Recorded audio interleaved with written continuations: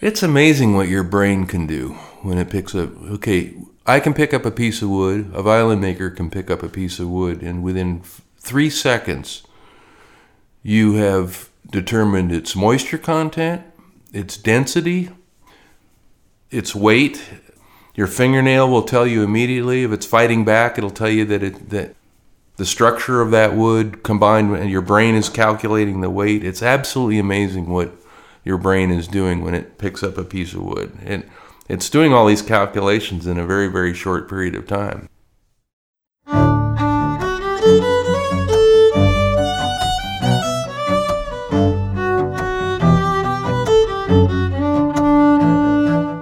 Welcome to Rosin the Bow, an audio journey through the world of the violin family. My name is Joe McHugh, and for this two-part podcast, we get to spend time with Bruce Harvey. Bruce lives in the Pacific Northwest on Orcas Island, one of the San Juan Islands off the coast of Washington. And it is fair to say that there are very few people living on the planet today who are as knowledgeable and passionate about trees and the proper harvesting of tonewood as Bruce. As luck would have it, Paul and I spent a week in 2015 performing at libraries and schools in San Juan County, which enabled us to spend an afternoon with Bruce talking about wood and music and life. Unlike most Rosin the Bow interviews that take place in one location, this conversation began inside Bruce's house, where he talked about a maple tree he had recently harvested, showing us photographs as he explained the process. We then moved outside to a large shed stacked high with billets of aged spruce and maple and other wood, waiting for the skilled hand of the luthier to bring delight to our senses. We concluded the discussion back at our guest house. I hope you enjoy this conversation. I know I certainly did. I get emails all the time from folks who have trees coming down in their yard, or like they have a walnut tree and they've heard that it's valuable. And these folks in Olympia, right near Sleater Kenny Drive, emailed me and said they had a maple tree coming down and sent me a bunch of photographs. And for the first time in 35 years, I said, this is something that could be worth doing. So I went down there, and sure enough, there was this maple tree about 3 foot in diameter, maybe 40 inches, maybe, 25 feet to the first branch. And there they are, hugging the tree before it gets taken down. And it got taken down, and the guy cut it into 14-inch lengths, which violins need 15 inches. So I literally cried. I'm not exaggerating. I cried when I saw what they done. But I always need violin necks. So I went down there and did a traditional. I wanted to demonstrate how to process a maple tree for the folks who are building instruments who don't have a sawmill. It is possible, using a very small amount of tools, to process a maple tree into perfectly usable pieces for violins, and this is a great example of it. Here's the 14-inch lengths, and I'm just cutting it exactly like firewood. You can see the split is real straight, which is kind of rare, but more importantly, it was just loaded with fiddleback. You can see the fiddleback right here. And so I processed the whole tree. This is the way that it would have been processed in Stradivarius' day. I'm totally convinced of it. I know that's how they process their spruce, because with spruce you could look at a violin, probably as far away as my outhouse over there, and you could tell how much run out there is in the top. And by run out, I mean that whether or not that tree split straight or not. And we know that back in Strad's day, there's not a single violin that I could find that has run out. So we know that they hand split their wood, probably hand split it in the forest, probably hand split each individual half plate, because you see a lot of mismatches in the tops. They, I think, might have intentionally mismatched the tops, put a wider grain on the bass side, tighter grain on the treble. Stradivarius himself was a little anal about his wood, so you see a lot of book matches. But a lot of the other makers from that period, you see a lot of mismatches. So I think they probably hand split each individual piece in the forest. So I decided to go ahead and process this maple in the old style. This is a fro Froe is used by shake rats to cut cedar shake blocks in the forest. I don't know if I have a picture of it in use here, but I call this a 2, so it's a 2 and a Froe. But anyway, you stick the Froe in there and just give it a good yank, and it splits off these billets. This is a picture of the Coleman wax pot that I use. I like to wax right on site. It's an old habit I have, but if you're over in Idaho and you're going to be transporting the wood back to Washington, it'll split on the trip over. It sounds like somebody making popcorn in the back of the van because the wood is splitting because it's so dry over there.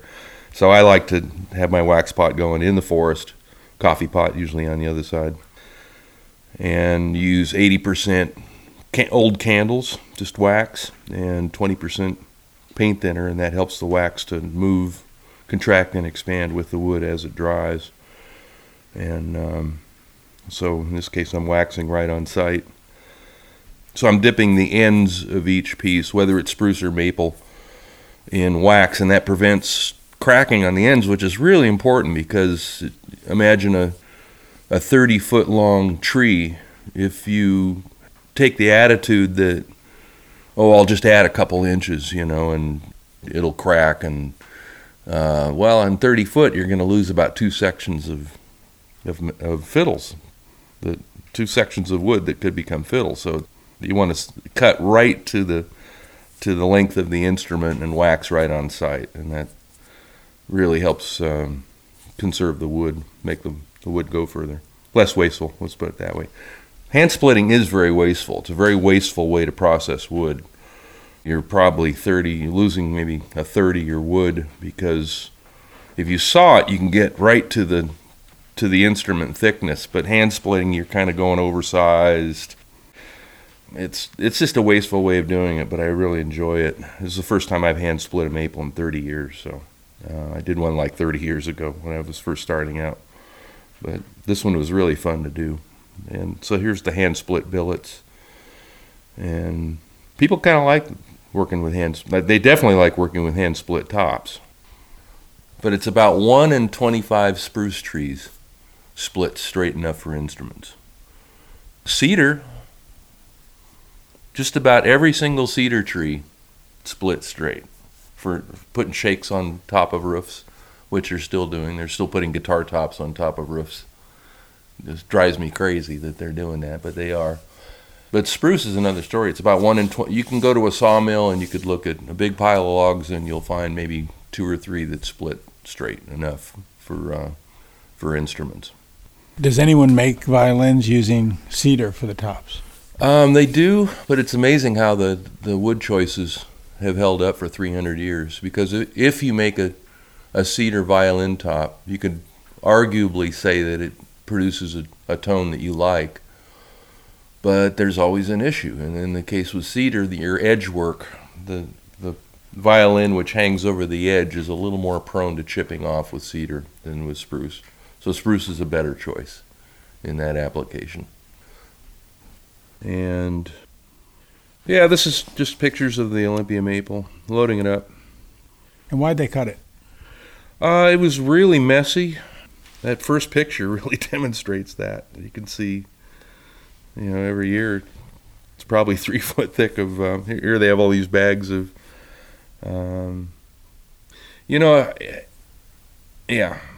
this tree would have made basses. It would have made cellos for sure. It would have made basses, and they paid a considerable amount of money to have that taken out. I think $4,000 or $5,000. They could have easily paid for the removal of the tree and then some, if it would have been left intact or cut to longer lengths. But so it's kind of the attitude. We have these tree farms growing all over the United States where we take wonderful care of our trees and water them. And every town should have, and this is starting to happen. When I first came up with the idea, I couldn't find anybody in the country that was doing it, but every town could support a person going around collecting these trees, milling them, and presenting them as the maple tree that grew on the corner of 4th and Main in Olympia, and flitch cutting it, leaving it, the way that the rest of the world mills their wood, just go through the log, cutting 3-inch thick boards, leaving the live edge on so that people make cabinets so the wood all matches perfectly. And but the way we do it, we don't value these things, and this tree is a great example of that.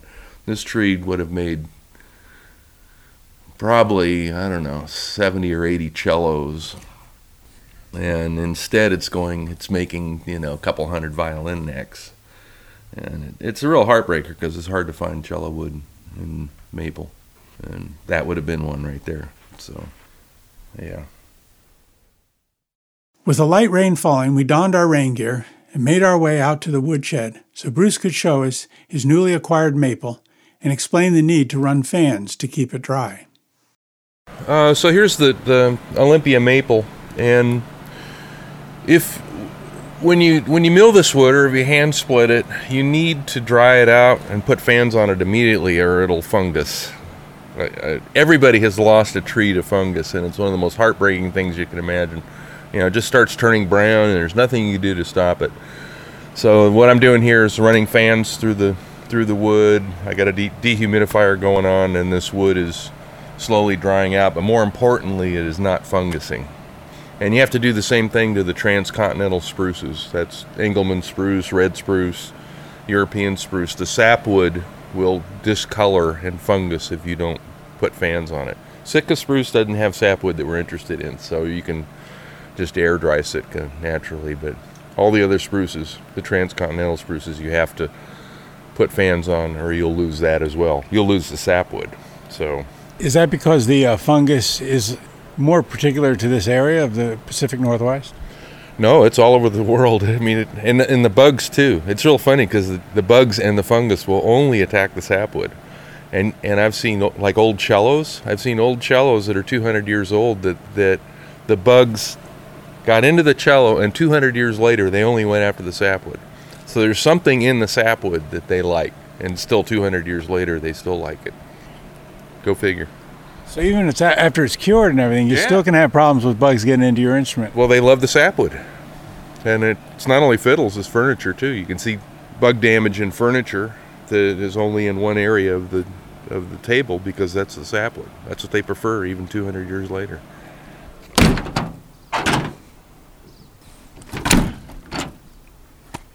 When you make violins, are you using sapwood? Yes. On European spruce, Engelmann spruce, Adirondack spruce, all these are called transcontinental spruces. And they're all relatively small trees compared to Sitka. Sitka, we do not use a sapwood because it's a different color. It's a whitish, so it gets discarded. The others, they're relatively small trees, and that sapwood, when it dries, is indistinguishable from the heartwood. So, and every inch of wood on the diameter of the tree is really important for getting, let's say, guitars. That's why Adirondack spruce is so pricey, is because it's really, really hard to get trees large enough to cut guitar tops. You think, guitars are 8.5 inches wide on the lower bout. You think you can get it out of a 20-inch tree. No, you need a 36-inch tree to get a lot of guitars. So every inch of wood is really, really critical, and that's why you try to retain that sapwood. So, is there a difference between the sapwood and the heartwood as far as tone? That's a really good question. Again, it's indistinguishable. You put your fingernail in both, it's the same. The color's the same once it dries out. The bugs can tell that it's sapwood. 200 years later, they will attack that sapwood, but I don't think that I think it's indistinguishable in every single way, including tone. So you could make a case for getting rid of the sapwood, but we really need that sapwood for getting instruments out. So it's a good question. I don't know. It's not, I can't tell the difference between sapwood and heartwood once it's dry.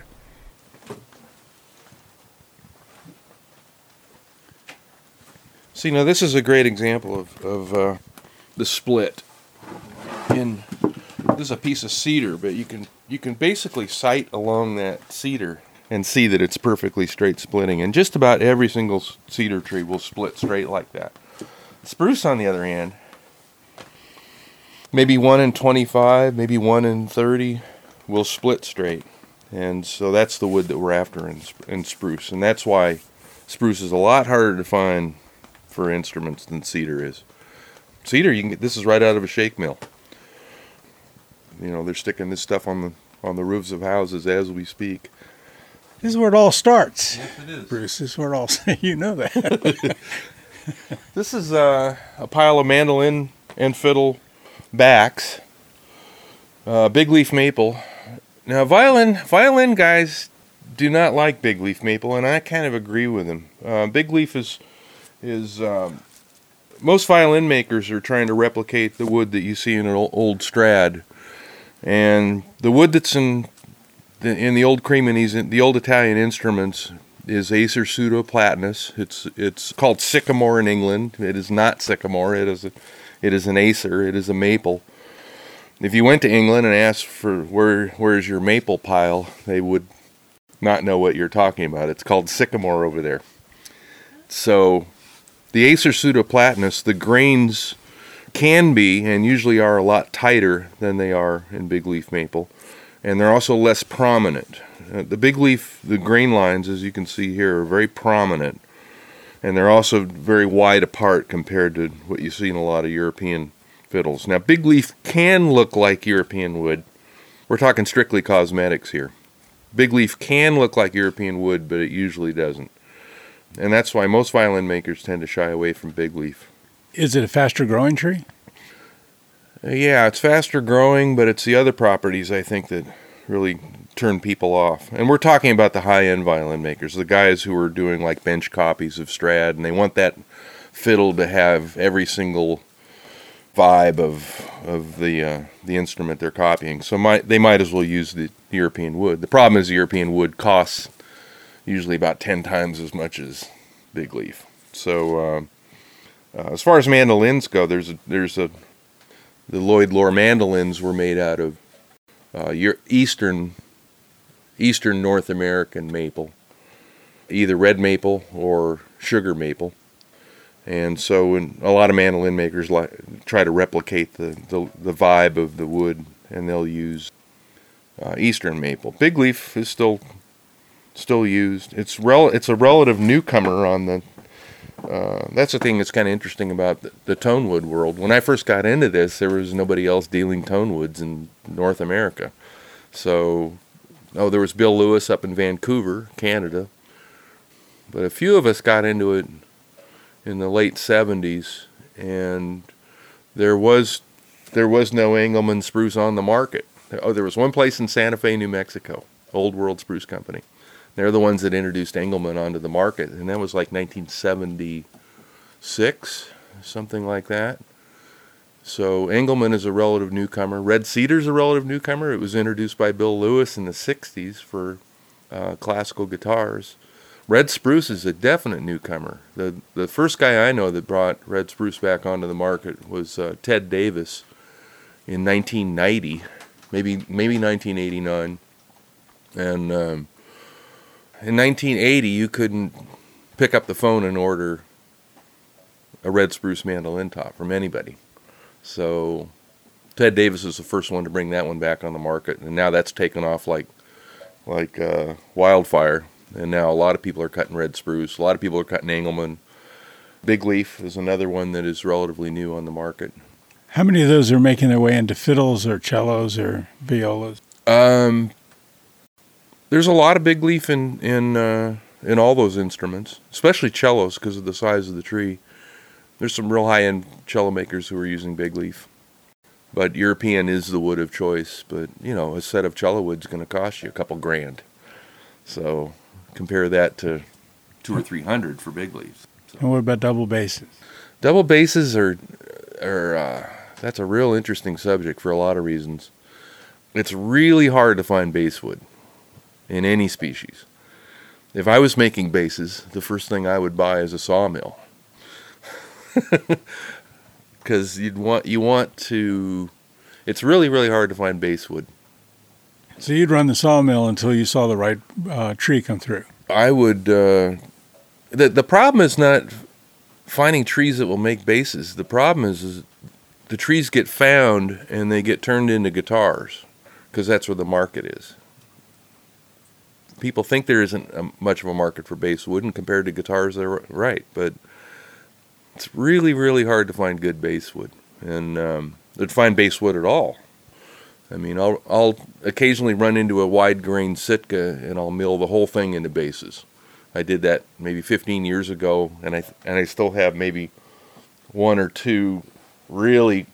Oh, I have 4 or 5 really crappy Sitka bass tops that have pitch pockets, and that's what's left over from that tree from 15 or 20 years ago. So it's all dribbled out. But I'm serious about that. If I was building basses, I would seriously consider getting a sawmill, milling my wood, putting it aside, and then worry about building basses. But it's not only is it hyper expensive when you do find it, but it's really hard to find. So, how long does this wood have to cure? They say a year per inch in the furniture biz. I'd probably double that for instruments. Most instrument makers think ahead. They get as far ahead as they possibly can. A lot of violin makers will pay a lot of hard-earned money for seasoned wood, but the really hip guys will grab the high-quality stuff almost right off the sawmill and age it themselves, and get far ahead. And that's a good strategy, because your quality's higher. The wood hasn't been hanging around for 25 years while hundreds of luthiers look at it and decide, no, that's not what I want. So, yeah, old great wood is very nice to have, but it's hard to come by. So most people try to get really great wood and then worry about the seasoning themselves. I love that idea. You're working in a scale of time that this modern world's not working in. Right. It's you're thinking very far ahead, and also resource-wise, there's a lot of folks that think that a lot of these trees aren't going to be around in 50 years, and they might be right. I mean, that's why I'm trying, whenever I see the stuff, I try to procure it and set it aside somewhere. But it's, as of now, it's, like that cedar I showed you was dug up from a bog, and it was in the mud. It was 300% moisture content when I got it. It took 3 years for the water to slowly evacuate out of it. So I like to reclaim wood. I think I've cut down maybe 5 trees in 35 years, all maples that had to come down anyway. So I've never cut down a conifer. Let me think if that's true. That is true. I've never cut a conifer down, spruce, cedar, or anything else. Windfalls. Leaving Bruce's woodshed, we drove over to our guest house on the other side of Orcas Island to continue the interview.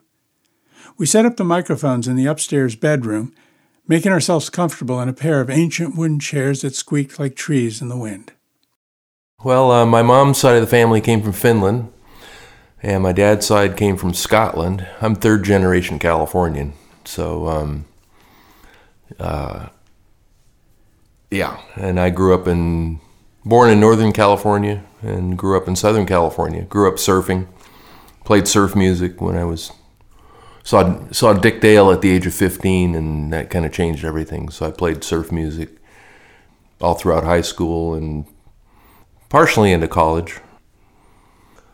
Kind of gave up music when I went to college. When I went to college, I said, well, I'll give up surfing, give up music, and go to school. And the Allman Brothers came to town one day, and I wound up sitting in with the Allman Brothers, and that changed everything. So I went back into playing music. And that's kind of how I got into bluegrass, because I went to school at UC Berkeley, there was a huge bluegrass scene going on there in the early 70s. Joe Val, and then people would come to town, Bill Monroe, and the Kentucky Colonels and those folks, and so I'd go see them, and that's how I got into bluegrass, and that's how I got into building mandolins. One thing led to another, and I built my first mandolin when I was in Berkeley in the mid-'70s, and then when I moved up here to Orcas Island, I was building mandolins. I was a lousy mandolin maker, but I started cutting wood for my own mandolins because you couldn't buy wood at that time. There wasn't anybody there was no tone wood businesses, period. So I started looking around and realized there was wood everywhere. So that's how I got into the tone wood business. Gave up building mandolins. So back in the day, you had companies like Gibson or Martin, and they just procured their own wood. So there was no place for the independent maker really to get tone wood? No, there was Mr. Lewis. I'm having a hard time remembering his first name, even though I told you a little while ago. Yeah, there was a company called Lewis in Vancouver, Canada, and I think Gurion was maybe starting up right around then. But there was really no... there were companies on the East Coast. Metropolitan Music Company supplied woods. A couple other companies, yeah, there were people supplying woods, but it was all European wood. There was no domestic wood whatsoever. There was a guy named Fred Meyer, believe it or not, his name was Fred Meyer. He was a school teacher up on Prince of Wales Island in Alaska. And so he realized that there was a lot of spruce going to waste up on Prince of Wales Island, namely these bridges that were getting taken apart. And back in the 50s, they would just lay 4 giant spruce trees across the creek and then corduroy them crosswise with some smaller trees, and that was a bridge. And in the 70s, they started taking these bridges out, and they weren't really good for running through a mill because they were full of metal and gravel. So he got them for free and hand split the wood. He was the first person I knew of who offered hand split wood religiously. That's all he offered. He didn't even have a sawmill, so he hand split wood and sent it all over the world. And I wound up going there and staying with him for a summer, helped him build a boat and cut a bunch of wood. That was like in 81, right around in there. So anyway, I started my company in 79, I believe it was, 1980. And I was pretty rabid. I would literally drive all over the country. I would get a piece of wood in the mail, and then a couple days later be off in my pickup driving to Maine to get the tree, stuff like that. So I was pretty rabid. I had a mill on the East Coast. I'd go to Europe every year. Now I'm not so rabid. You do anything for that length of time and you lose your enthusiasm. So anyway. So tell me a little bit more about how that worked. I didn't quite understand that. So somebody might have a tree in Maine or some faraway place, but they send you some part of the wood physically and you see it? Yeah, maybe a violin maker might run into an Adirondack spruce in Maine and cut a chunk out of it and send it to me for evaluation. And I looked at it and said, "Wow, this is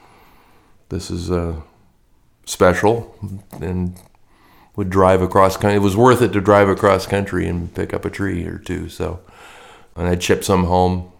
But yeah, I would do stuff like that all the time. There was no place in the country that I wouldn't drive to pick up a load of wood. So, and it was worth doing and fun. So I did that 7 or 8 times maybe. The first thing you do when you walk up to a potential candidate for tone wood, whether it's spruce or maple, is you decide what instrument it wants to be. And there's any number of criteria that decide that for you.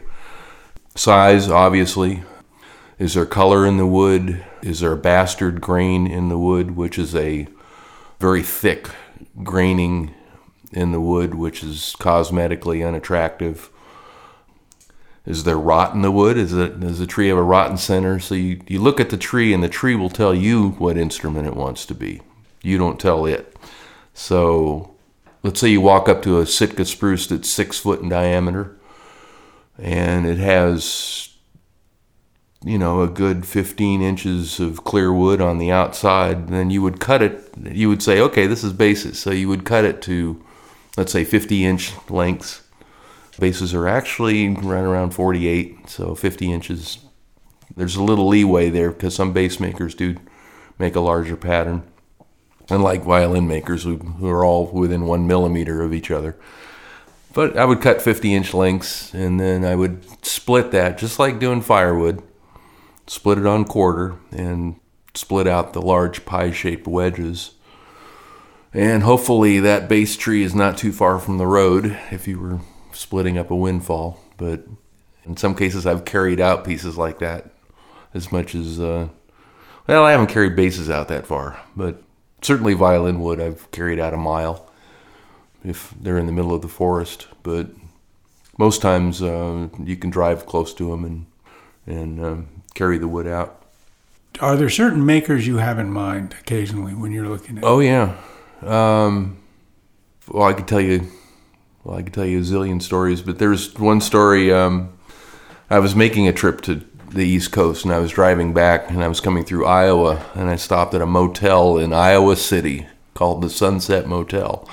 And I noticed out in front of the office there was a stump, and it was huge. It was 4 foot in diameter, and I could tell right away that it was maple, and I could tell right away that it was heavily figured, and I could tell that it was this bubbly figure that I love in silver maple. And said, "Wow, I'm glad I wasn't here when that came out, or I'd be spending the next few days in Iowa City." And I went back to my room, and there was the tree. It had just been cut down. And I said, "Oh boy!" So it was actually the most strenuous work I've ever done, and that's not exaggerating. It was about 100 degrees out. The humidity was spectacular. And I wasn't used to that humidity, and I was in good shape back then. And it just absolutely. I took a shower. I probably took 20 showers that day, and watched several innings of a Cub game on television. But I wound up getting a substantial amount of that tree, and it was this bubbly figure that you see in silver maple. You see it in Gibson guitars from the 30s and 40s, oddly enough. Real bubbly figure. And there's one viola maker in England who really wanted some lightweight bubbly wood, so basically the lion's share of that tree went his way, and I knew as I was milling it up that that's who it was for. So yes, sometimes you see very unusual patterns in wood and you think of a specific maker. Bear claw spruce is a great example. When I first started doing this back in the late 70s, you couldn't give away bear claw in spruce. It's a genetic figuring that's back then was considered to be a defect. Kind of hard to describe. The reason it's called bear claw is because on the cambium it looks like a bear has clawed it. It looks exactly like a bear has sat there and sharpened his claws on the outside of the tree. But it's a genetic figuring that happens. It's pretty rare. Maybe 1 in 50 trees has bear claw in it, and I love it. And gradually, throughout the 80s, bear claw got transformed from being a wood that was considered to be defective into a wood that was sought after, and now it's highly sought after. And there were certain makers that helped to do that. Dana Bourgeois comes to mind when he was working with Schoenberg, featured bear claw in all those guitars. A lot of violin makers, you see it a lot in old Cremonese violins, you see bear claw. I think people loved it. It's called maschio in Italian.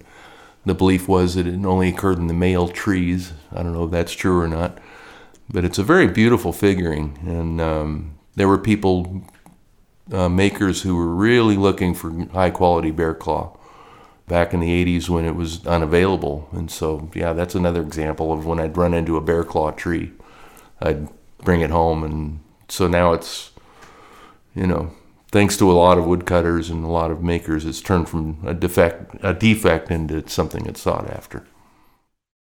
While we're at it, let's listen to a short segment of music featuring Bruce playing a mandolin that he made and one for which he found the wood.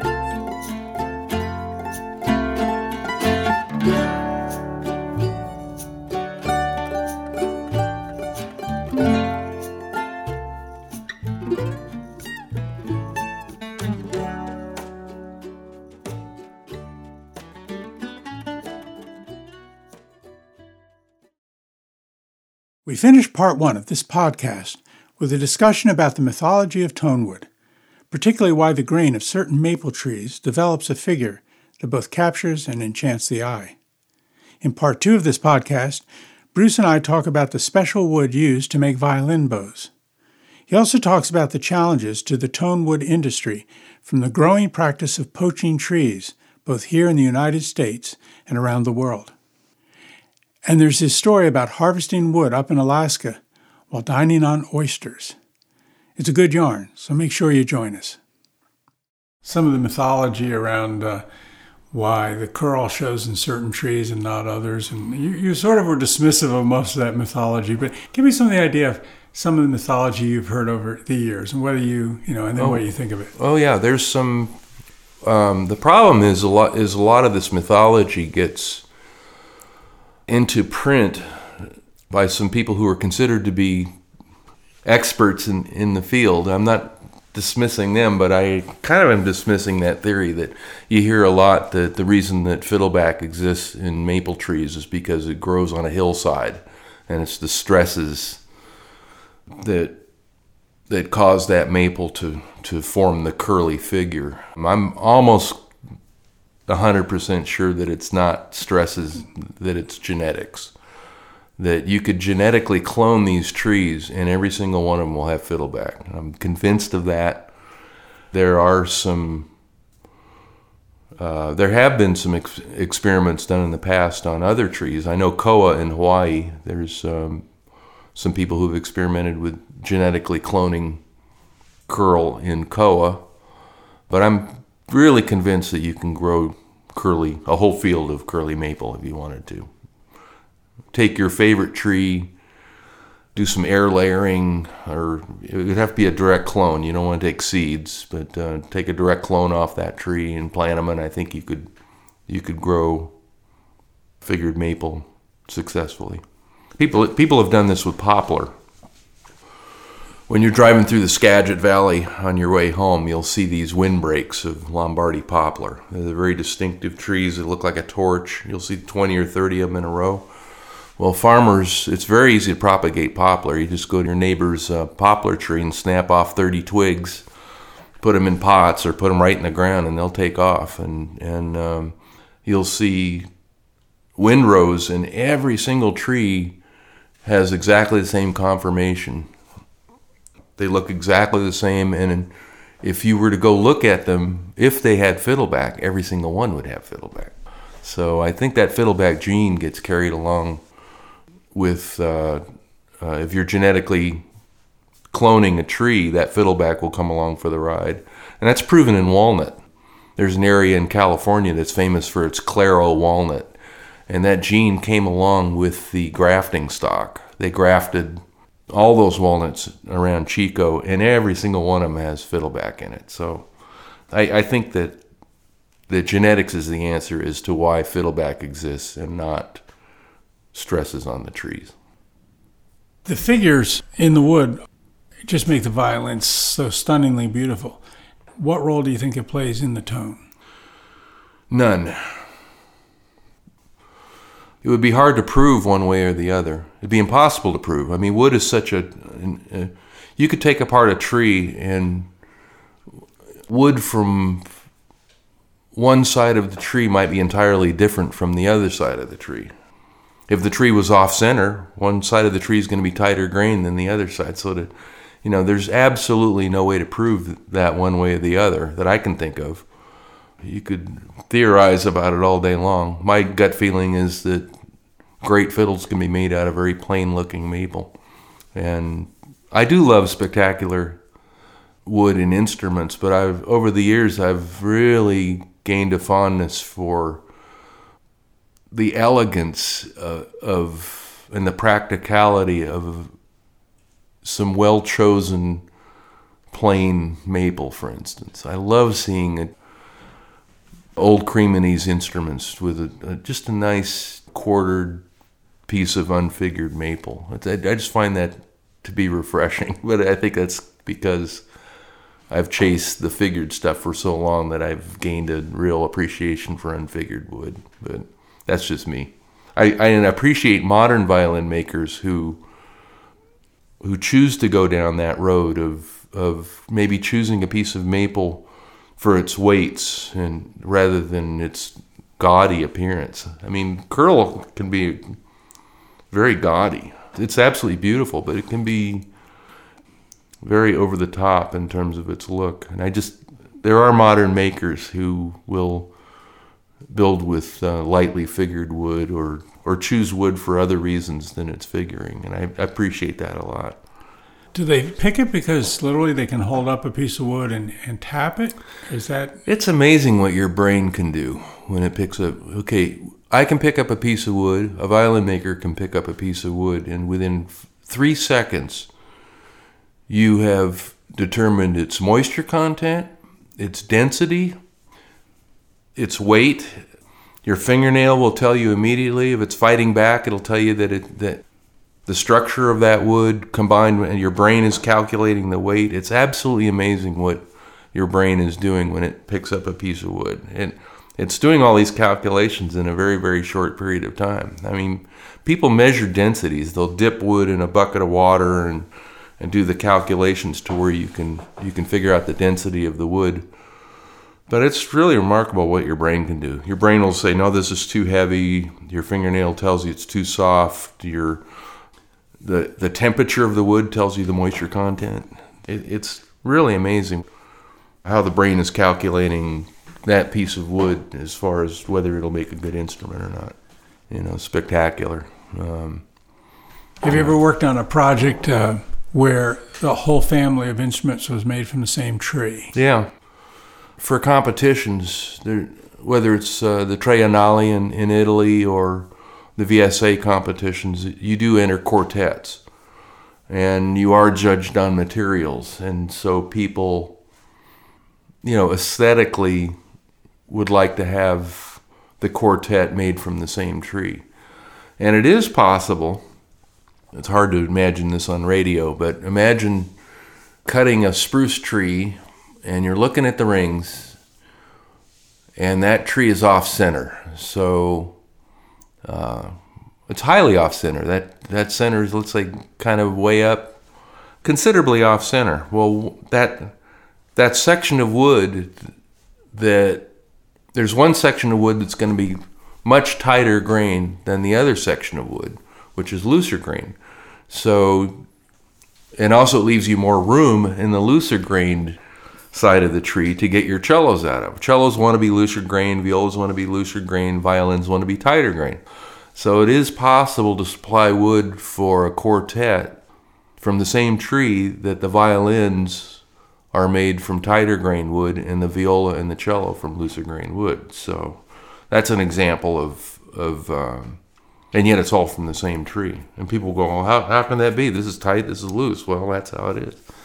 And, they'll say, well, the reason that spruce tree is tight grained is because it grew up in the mountains. Well, maybe the tree was off center, and so it's tighter grain. Or you can hand them 2 pieces of wood and say, where did this grow? Oh, this grew higher on the mountains and on the eastern slope. This is obviously lower. Well, no, it's from the same tree. So a lot of factors in terms of why wood looks the way it does. But I love the genetics, the fact that you have the same genetic, it's the same family, really. Yeah. And I could see, I think that's kind of cool, aesthetically, is that I've supplied many quartet. Somebody ordered a quartet of wood, and they wanted all the maple to be from the same tree and all the spruce to be from the same tree. So I think that's kind of cool. So then you tell them about the tree, where the tree came from, and the 2 trees, the maple and the spruce, and it's kind of cool. I enjoy that kind of a challenge. Enjoy trying to, and also with the advent of bench copies. And what a bench copy is somebody in an orchestra now is playing a fiddle that they bought back in the 60s for $15,000 or something, which would have bought you a house in the 60s. It's not like it's an insignificant amount of money, but then they'll wake up now and realize that it's might be worth millions and would cost $25,000 a year to insure. So there's a lot of incentive to produce a bench copy. what a bench copy is where the violin is actually residing on the bench. The maker has the luxury of looking at it while he or she makes that fiddle. And so I'll get, even to this day, I'll get faxes where they'll lay the fiddle on a copy machine or whatever, and or snap a picture of the wood. Anyway, get pictures of the wood so you can copy the spirit of the wood. You're not trying to anally reproduce it exactly, but you're trying to get in the spirit of the wood, the same cut, the same graining. It might have a weird little knot in the upper bout or something, and you might try to replicate that. But it's kind of fun to pick the wood that's going to go into a violin that is attempting to replicate an old Cremonese instrument. So that's kind of fun to do. So again, like if I go, somebody will send me that and I don't have the wood that looks exactly like that, but if I run across it in the sax, I'll set it to the side and send it on as a candidate for a bench copy.